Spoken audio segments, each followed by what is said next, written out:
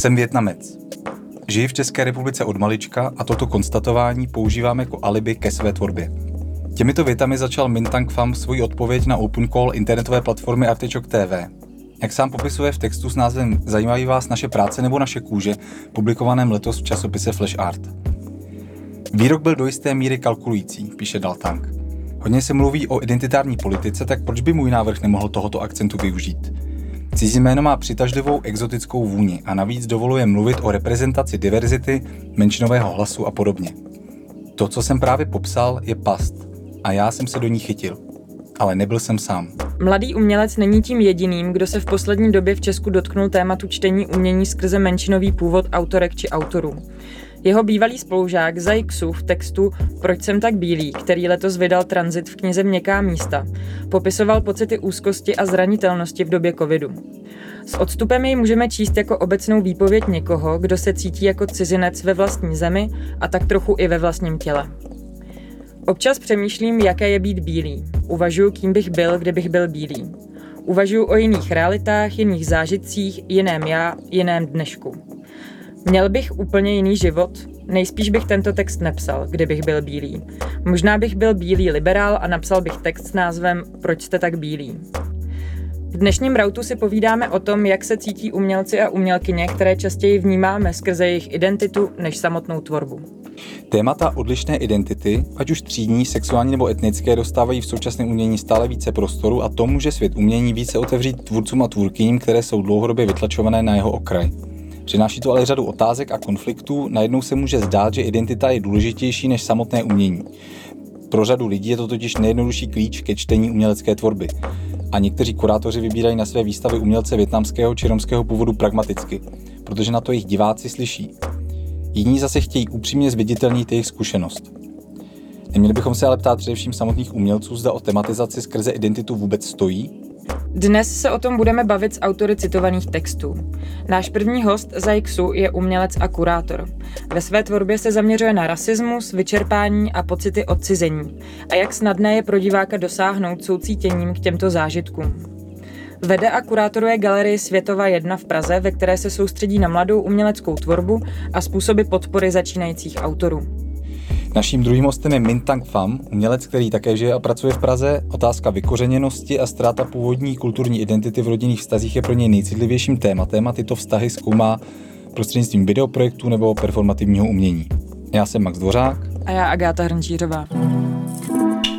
Počkej, můžu říct taky nějaký icebreaker na úvod? Jo, jak jsme tady vlastně se Zajem, tak my jsme vlastně nastupovali do prvního ročníku na AVU a my jsme tam byli 2 jediní Aziati. A všichni si nás pletli.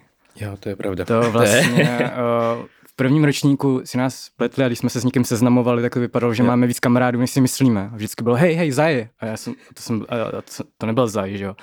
A třeba na jedný, když jsme měli studijní kresbu, kde jsme se měli učit kreslit správně ten obličej a nakreslit správně proporce, ten nos a ty oči, tak tam za mnou přišel profesor a takový jako, vy jste minule měl lepší kresbu toho obličeje. Tak proto jsem prošel, já jsem nechodil moc. No, a až furt se mi to stává, nevím jestli tobě, že o mě si lidi myslí, že vedu Světovou 1. Hezký. Já jsem tento rok odešel a vlastně... A já jsem se bavil třeba s jedním kamarádem a on si už jako rok takový známý, on si celý rok myslel, že vedu Světovou 1. Já jsem si toho choval. Já jsem si říkal, že si nějak jako hodně dlouho nevšimli, že jsem odešel z AVU. Nebo že jsem tam přestal chodit a že mi poslali dopis až vlastně docela pozdě. Tak myslím, že jenom jsem chtěl dělat takovou jako spojnici, která je třeba mezi náma ještě, vlastně, která je blízká, než jste si mysleli. Nějaké jako spojené zkušenosti vlastně. To je dobrý icebreaker. My se dnes ale mimo jiné budeme bavit o 2 textech, které jste vytvořili a zveřejnili. Důležité je říct, že nezávisle na sobě.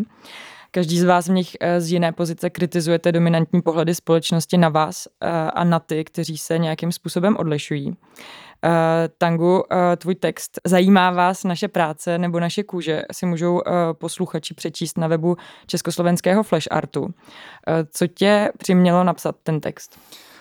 Jo, tak jestli bych to mohl víc kontekstualizovat, tak tomu textu ještě předcházel jeden workshop, který pořádal Cena Jindřicha Cholupeckého s berlínskou galerií Sávy. A já jsem byl do toho workshopu přizván a zároveň jsem ještě přizval další jednu vietnamskou umělkyni Ví a druhýho vietnamského umělce Duka, ten je z Berlína.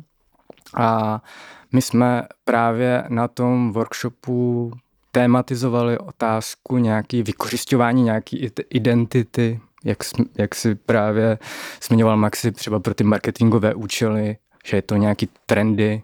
A každý jsme vlastně sdíleli, nebo v tom workshopu jsme nesdíleli naši zkušenost, jsem sdílel až v tom časopise, ale v tom workshopu jsme nějakým způsobem načrtli tu problematiku tokenismu, když se ta identita stává nějakým tokenem pro danou instituci. Ta instituce tím jako vlastně, ta instituce pak je vlastně z toho jakoby těží, ale přitom jí třeba ani nezajímá, co ten daný jedinec vlastně dělá třeba.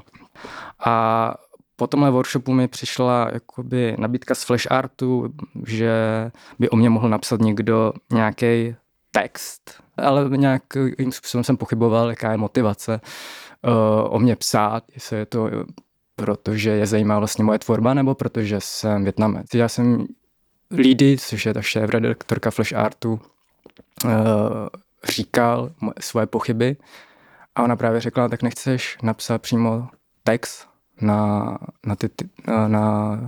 tohle. A tak jsem prostě své pochyby, určitě nějakou frustraci z nějakého současného umění a jejího fungování jako v instituci, jako vlastně, co mi vadilo právě na té instituci toho současného umění, tak jsem tam nějak vylíčil ze své vlastní zkušenosti. Zaj, tvůj text si nazval Proč jsem tak bílý? Mohl by si popsat, s jakými pocity nebo v jaké situaci osobní nebo společenské ten text vznikal? Ten text je vlastně takovou reflexí, ale napsal jsem ji na začátku covidu. Na tu, vlastně ten stres, na tu celou situaci, tak na to se začalo i nabalovat právě právě vzpomínky z dětství, nebo vzpomínky, na které jsem vlastně už dávno jsem si myslel, že jsem zapomněl, ale nějak najednou se to začalo všechno pospojovávat, kdy se vlastně z toho stal ten samotný text. Na tom začátku je hodně popisný o současné, nebo o tehdy současné situaci. Jako je tam velký téma v rasismu i nějaká snaha rozeznat a dekolonizovat sám sebe, bych řekl, ale jako z velké části je také hodně jednoduše o pocitu zranitelnosti. Tangu, kdybychom se vrátili ještě k tomu tvému textu a postupně bychom teda oba ty texty tady s váma to trochu rozebrali, tak mohl by si trošku konkrétně rozebrat, co v tom textu zajímavý vás naše práce nebo naše kůže kritizuješ? Protože ty tam zmiňuješ, asi by je dobré zdůraznit, že tam, abychom byli transparentní, tak v tom textu se objevuje mimo jiné kritika kurátorky Transitu Terezy Stejskalové, což a je dobré říct, že Transit vydává tady ten podcast, takže jenom aby všichni věděli, na čem jsme. Tak, ale to je vlastně jenom jedna z nějakých spoluprácí nebo jeden z těch impulzů, možná, který tě k tomu textu přivedl, tak jestli by si mohl to krátce shrnout. Jo, tak v tom textu vlastně kritizuju i sebe. Kritizuju, že jsem taky svoji identitu v některý a pořád nějakým způsobem nevědomně využívám ke své tvorbě. A kritizuju tam právě spolupráci. To nebyla spolupráce, kritizoval jsem tam jeden akt Terezy Stejskalové, kdy mě doporučila k nominaci na Cena Jindřicha Cholupeckého a bylo to v době, kdy ještě neviděla žádnou moji tvorbu, jenom si se mnou povídala.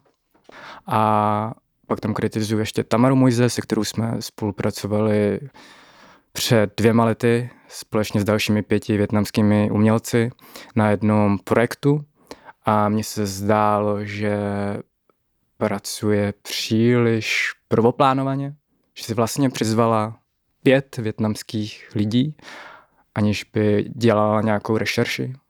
Nepodívala se třeba na portfolio, které jsem neměl veřejný a tudíž ho nemohla vidět. Takže už z téhle nějaký třeba z toho, jakým způsobem pracovala, nějakým způsobem usuzuju, že vlastně jí nezajímá ta práce, ale zajímala jí jenom ta identita jako taková. Takže kritizuji tam vlastně 2 kurátorky a nějak vyzývám, apeluju na to, aby se víc možná hleděla na tu výpověď jako takovou, než na to, aby jsme vystavovali vietnamský umělce jenom protože jsou vietnamští umělci, že jsou to Vietnamci. Dá se říct, že ten text teda pro tebe splnil účel toho, že máš pocit, že se ta debata nějak produktivně posunula od té doby, co si ten text vydal? No, myslím si, že tenhle text nezmění všechno. A změnil možná jenom malinko, nebo možná jenom přidal nějaký povědomí o téhle problematice, ale myslím si, že to bude chtít ještě spoustu času a hodně let, než se zvýší možná nějaká citlivost tomuhle. Protože mě se po tom článku stále jako ozývají lidi, kteří mě chtějí oslovit k něčemu jenom protože mě někdo doporučoval, že dělám, že jsem Vietnamec nějakým způsobem. A já jim to vlastně ani nevyčítám, nebo pro mě není jako důležitý, aby se to hned všechno jakoby změnilo, ale jenom jsem tím článkem chtěl trošku jako jít nějak jako proti, protože prolomit nějakou bariéru nějakého mlčení, o kterým se jako málo mluvilo, bálo se o tom mluvit.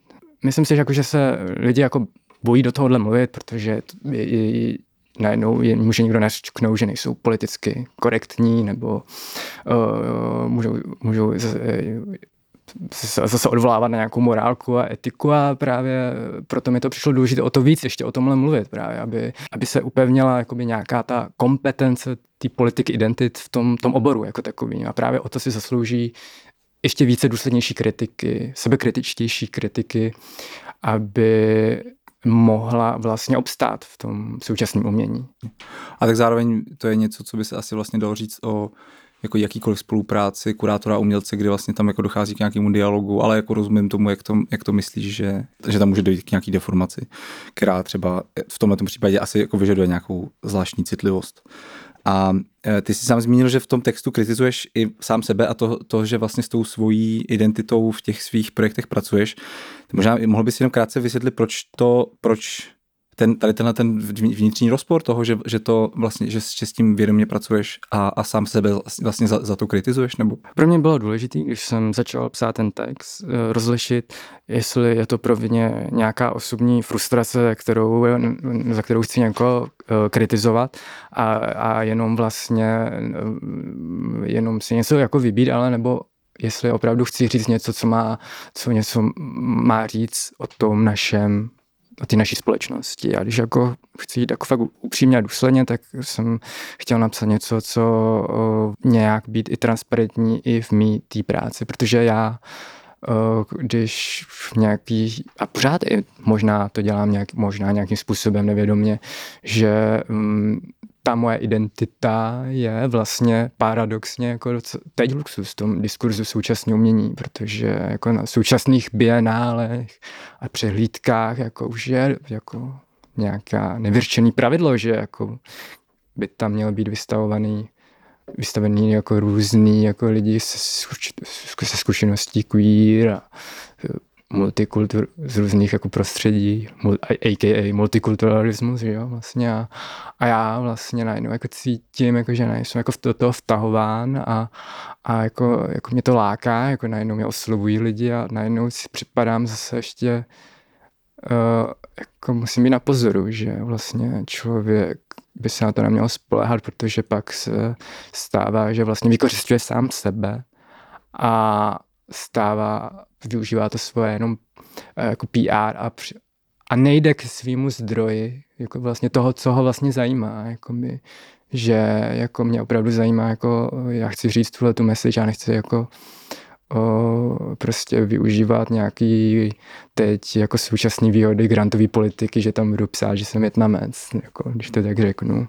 No, ty tady se svojí identitou a rodinnou milostí ve svých projektech pracuješ a takže svým způsobem se nabízí to, že pro kurátory a kurátorky tohle bude nějaký klíč ke čtení té tvojí tvorby jako takové, protože lidi zkrátka mají tendenci věci zjednodušovat a ne nutně ze snahy něco zredukovat, ale čistě z praktických důvodů, protože když chci někomu říct o zajímavém umělci, tak nevyhnutelně tomu člověku neřeknu všechno a jako použiju třeba nějakou zkratku. Tak kde podle tebe leží hranice mezi tím, kdy se někdo snaží najít k tvojí tvorbě nějakou cestu, možná nešikovně a zkratkovitě, a na druhé straně nějakou exploatací a redukcí tvojí identity na etnickou stránku?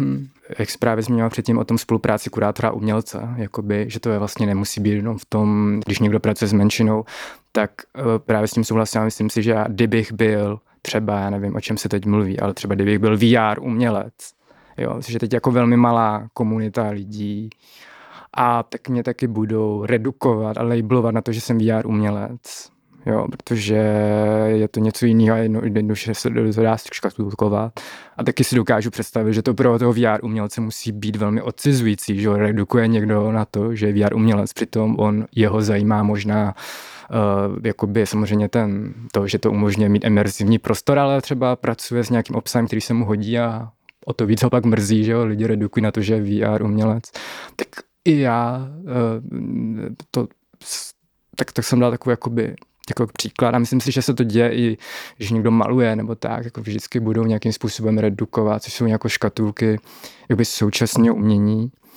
A já se věnuju té etnické menšině, tak já jsem napsal tu kritiku, protože se o tomhle diskurzu hodně mluví a protože mi přišlo ještě paradoxní, že se stále pracuje s tím stereotypem, o který všichni jako říkáme, že my vlastně se straníme těm stereotypům, jako snažíme se ho vnímat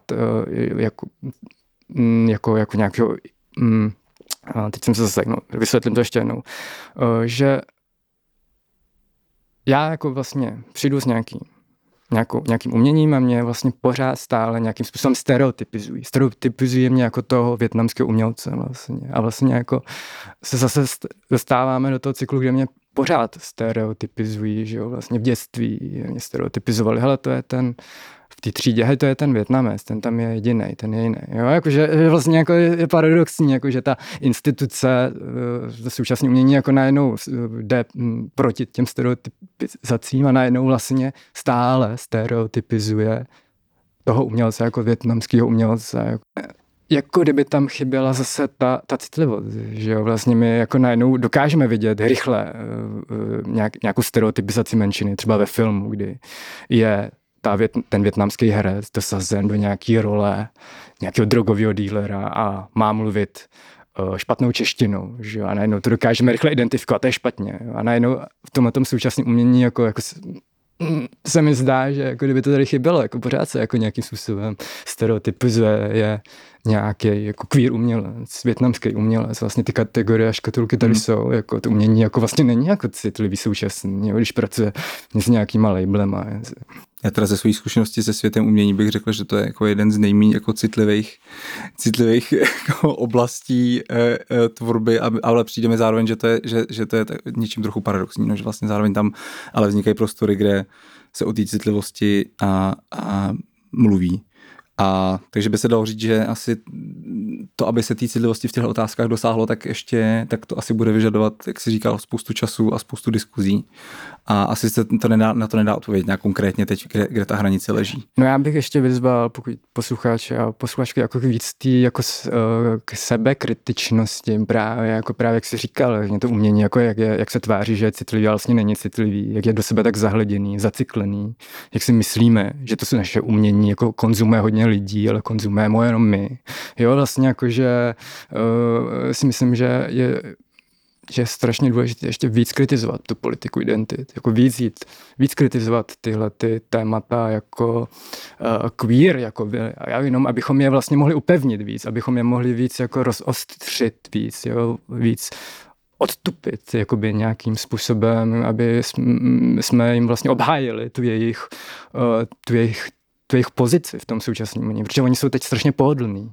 Jo, pro mě strašně pohodlný jako vystavovat, když to řeknu hloupě, jako, protože jako se známe víc, jo, protože mi ta identita hodně pomohla, ale najednou se cítím, jako to není ono, no, jakože najednou jako je to moc pohodlný pro mě a já se pak nemůžu koukat, jako vlastně, co mě vlastně zajímá, když dostávám ty nabídky, že jo, že jako teď bys mohl vystavovat, ale to asi není to, co hledám.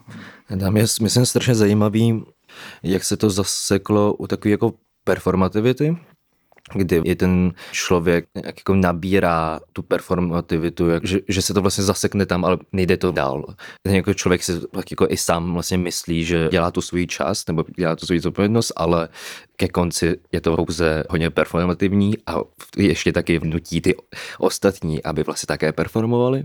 Což je součást nějakého vykořisťování, že vlastně nechají toho člověka se vlastně zaseknout u toho, kdy potom ještě jako umělec tak třeba rozpozná, že to funguje, že jako umělci nebývají v nějaké dobré ekonomické situaci a vlastně rozpoznají, že když budou řešit tohle téma, tak tu práci dostanou. A takže to dostane do takového jako začarovaného kruhu, kdy najednou všichni vlastně jenom performují, ale vlastně nic se doopravdy neřeší a je to strašně zajímavý. Jenom aby si to chápu správně, tak myslíš tím jako to, že performují tu svou identitu a vlastně za ní se jako zůstane jako v mlze to samotné dílo, nebo vlastně to, co je tou podstatou té jejich tvorby. A taky to, že ta performance identita se stává i tou pravou identitou. Což je na tom vlastně i docela děsivý. Ale to je taková teorie. A to samozřejmě spousta umělců by ti řeklo, že to, co dělají, je vlastně úplně jako odtržený od jejich identity a že to, ale jako já s tím naprosto souhlasím, no, že prostě to, co člověk dělá, i když to dělá jako nevím, ironicky nebo se sebezapřením, tak na konci dne to prostě je to, co tu identitu spolu utváří. Ne, to je jako strašně zajímavý třeba jako vykořisťování, že vlastně i ve spoustě případech, kdy se řekne o vykořisťování, že to není ono, tak ta problematika je mnohem hlouběji, že vlastně jak je to propojené celé jako s nějakou jako socioekonomickou situací, tak vlastně jako nedá se tak jednoduše říct, že ten člověk není vykořisťovaný, protože fakt ty věci nejsou tak jednoduchý a i to, že člověk třeba s tím souhlasí, přijme tu práci, vědomně to přijme, tak stále vlastně ta věc je mnohem komplexnější a jako nedá se říct, že žádnému vykořisťování nedochází, i když ten člověk s tím jako souhlasí. Ten tvůj text, proč jsem tak bílý, je o úzkosti a zranitelnosti v době covidu a jak už jsi říkal. A mohl by si vysvětlit ten název? Mě vlastně strašně fascinovala nějaká obsese bělosti, a to myslím hlavně jako v kosmetickém průmyslu, která se nachází v fázi, kde se lidi, nebo kde je vlastně i normální nebo akceptovatelné si vybělovat někdy až vlastně za nebezpečných podmínek svůj kůži, své obliče. A tam je to strašně zajímavý, že jako samozřejmě to souvisí s nějakou s nějakým socioekonomickým statusem toho člověka, kdy v historii tak poddaný vlastně pracovali na tom slunci a byli vlastně mnohem opálenější, ale také se tam objevila teorie ohledně právě za doby kolonialismu západní ikonografie. Sošky Madon, vlastně, které agresivně se staly vlastně nějakým symbolem, taky té socioekonomické. No a tom samotném textu, tak se mi tam nepodařilo moc vlastně dostat ke korením tomu tématu, ale právě ta fascinace vlastně nějakou tou bělostí mě nějak napomohla k tomu to nějak reflektovat aspoň do jaké míry sám například mám pocit, že nebo mám strach třeba s tím být opálenější, nebo být vlastně tmavší. A ta covidová situace byl takovým trigger pointem, kdy jsem potřeboval hodně vlastně ventilovat. Nějak vlastně i začala, bych řekl, vlastně ta první část nějaké téhle fascinace, což byla vlastně začátek reflexe a vlastně nějaké i té sebekritiky, rozpoznávání těch naučených vzorců vlastně myšlení nebo chování. A což je ale zase strašně smutný, že k tomu textu došlo až tehdy, kdy vlastně se člověk cítil fakt hodně špatně, což je takový divný pattern, který se nachází docela často, že musí dojít z nějakého důvodu na nejhorší, až když člověk vlastně je de facto přinucen se začít to fakt ventilovat. No. A jaký jsou ty vzorce chování, o kterých jsi teďka mluvil a o kterých píšeš v textu? Jako těch vzorců chování, já tam hodně vlastně popisuju o nějakém odmítání, nalhávání si, jako utíkání, jako vlastně způsobu, kdy ten člověk má to zoufalství a je to i nějaká automatická sebereflexe, ze který tak vlastně zamotá, že se z toho stane takový spiral, spirála a jde to jenom jakoby hlouběji a hlouběji. Asi tak. A kdybychom to vzali obecně, tak jak by se teda měli kurátoři, teoretici a konzistorici a kurátorky, teoretičky a konzistoričky stavět k dílům umělců a umělkyní s menšinou identitou, která ale s tou identitou nijak nesouvisí? Třeba si můžete to klidně popsat na nějakém příkladu jako toho, jestli třeba nějakého projektu nebo nějaké výstavy nebo nějaké instituce, kde vám přišlo, že tady tenhle ten způsob spolupráce nebo nějakého dialogu nebo rámování byste považovali za pozitivní. Tak můžeme třeba začít, Tango, u tebe? Jo, já nevím, jestli rozumím přesně té otázce, ale možná jenom částečně. A možná bych, jakoby, jak si ještě předtím právě se ptal, jak to změnit, tak jako v hlavě mi naběhly nějaká otevřená úvaha, která možná částečně odpoví na to, co ty říkáš, ale ne. Ale tak aspoň otevřeme zase nějakou diskuzi, že jo. Protože jsem přemýšlel, jako jak to změnit, že jo, že třeba nějaký jako třeba stereotypní vnímání. Tak přemýšlel jsem, jako třeba kdyby se teď natočila pohádka, do které by do hlavní postavy princezny dosadili třeba Vietnamku. Najednou jako vy z našeho jak uměleckého kruhu jako přijímáme, jako, že to je úplně normální, že jo? Proč nemůžeme změnit ten mýtus, jo? Jako nějakou tradici, proč pořád musíme ulpívat na starých tradicích, když teď je nová jakoby doba. A proto bychom to měli dávat do prime timeu.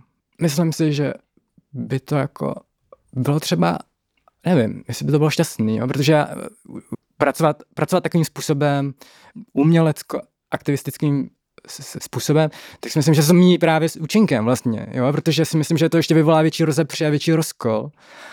A právě já se jakoby možná dovolávám, aby to zůstalo v tom spodním proudu.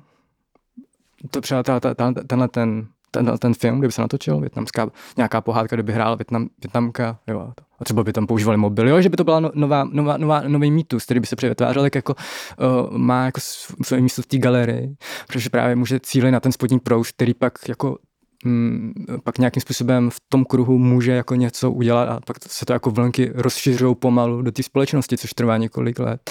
A myslím si, že podle mě, ten rozkol, který tady je, že se někteří lidi snaží jakoby spojovat aktivismus a umění dohromady, jo? Jakože najednou máme nějakou, že chceme jako říct nějakou message, která je aktivistická a cyklujeme to nějak jakoby v tom umění a přitom vlastně už to všichni jako nějak víme a vlastně potřebujeme tyhle ty noviny, jo? Ty jsi se ještě ptal, jak mají teoretičky a kurátoři nakládat třeba s dílem, když to třeba udělal nějaký vietnamský umělec a nesouvisí to s tou etnickou, nebo nesouvisí to s tou identitou. Protože pokud je fascinace toho kurátora jenom tou exotičností té identity, jo, a tak jako to je právě zase pohled toho bílého na to, co je jiný. Já si myslím, že je třeba něco, na co si možná jako dávat pozor, ale jako zeptat, jakoby, co, pokud je to dílo.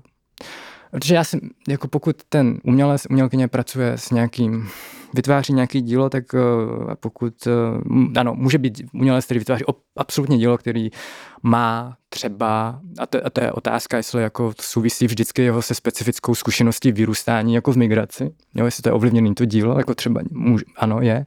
A právě se jako ten kurátor jako musí právě dívat, jako jestli jako to dílo má tu sílu, jakoby, jako, podle mě jako takovou, jestli jako něco říká, protože si ho pak vystavuje jenom protože je Vietnamec, protože je fascinován touto exotičností jenom, tak si myslím, že u té fascinace by to jako nemělo zůstat. Jo. Tam zůstat jako proč jako proč jakoby, co to jako říká a jakoby vlastně, co to říká o naší společnosti, co to zrcadlí vlastně jakoby, o té společnosti. Jo. Když je to nějaký jako třeba velmi formálně vizuální dílo, jo, jakoby třeba, ale tím jako třeba jako ten jedinec vyrůstající právě v té menšině, tak jakoby nějak jako třeba vždycky nějak implicitně vychází z té bolesti, kterou jakoby má, si myslím, nějak, pokud jako opravdu jde k tomu zdroji třeba, protože jakoby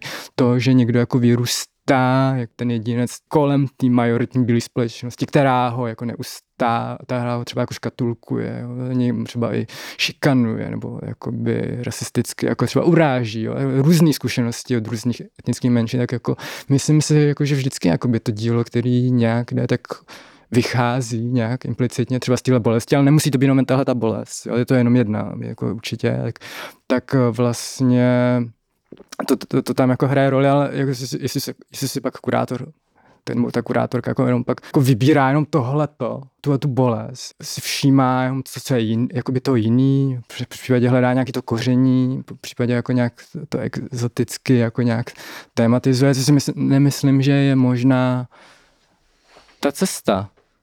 Myslím si, že je dobrý, jako je dobře, že se dostává k tomu současnému umění spousta umělců, umělkyň z různých jako kultur, který mají jako svůj vlastní jako specifickou bolest kulturní nebo politickou.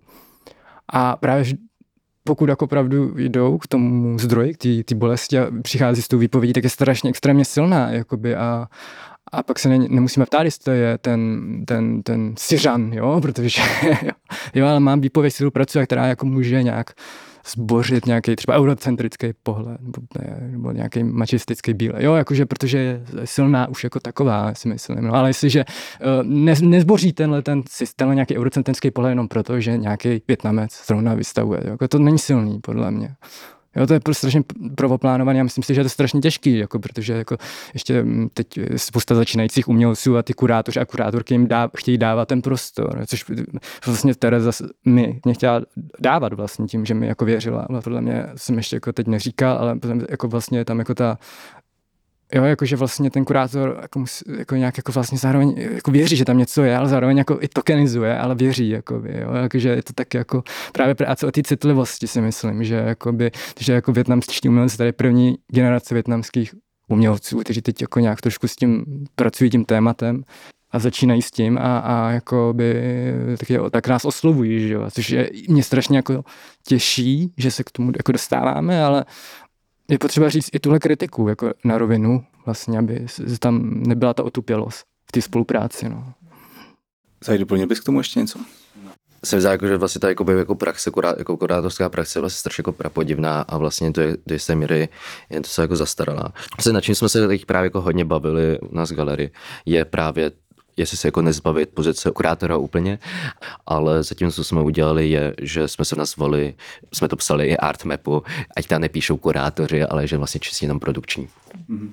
A být tam pouze, když jakoby ty lidi potřebují poradit, ani jako nechávat to na ně, ale jakoby jít tam vlastně s větší důvěrou a vlastně snažit se i to jako vlastně ego jakoby dát dozadu a nějak jako experimentovat vlastně, jako jestli právě jako tohle samotný jako ten způsob výstavnictví nebo způsob vytváření těch výstav není jako až moc prostě necitlivá nebo moc prostě zasadá k těm jako umělcům nebo k těm vlastně samotným dílům a jestli se tam právě nenachází to, že ten kurátor si tam vlastně sám prosazuje nějaký jako vlastní ego nebo nějaké vlastní jako vlastní jakoby představy, kdy vlastně ke konci dochází ani ne jako doslova k rekontextualizaci, ale doslova znehodnocení toho, co ten umělec chce říct. Tak jo, tak my bychom se vás chtěli na závěr zeptat, na čem teďka děláte a co vás čeká do konce roku. Nebo na co se těšíte? No, to je asi nejtěžší otázka. No, hodně práce. Hodně práce. Teď jsme se před podcast nebo před nahráváním bavili o plynu. O cenách plynu. Cena plynu, cena benzínu. Tak s tím se asi bude bojovat nejvíc. A něco pozitivního? Něco pozitivního. Na co se těšíš? Asi až přijde příští rok. Jako osobně jako na dovolenou, které se nevím, kdy se dočkám. Co ty, Tango? No já budu malovat, budu pracovat na jednom obraze, který už maluju rok a budu na něm ještě pokračovat tento půl rok a určitě ještě nějaký čas. A chci dělat asi divadlo. budu teď dělat nějaký, možná. Uvidím, já jdu teď ještě na stáž na DAMu. Pokud mě ještě vezmu, ještě to není potvrzení. Super. Tak jo, tak vám moc děkujem za skvělý rozhovor. Díky moc. Mějte se hezky. Děkujem za pozvání. Ahoj.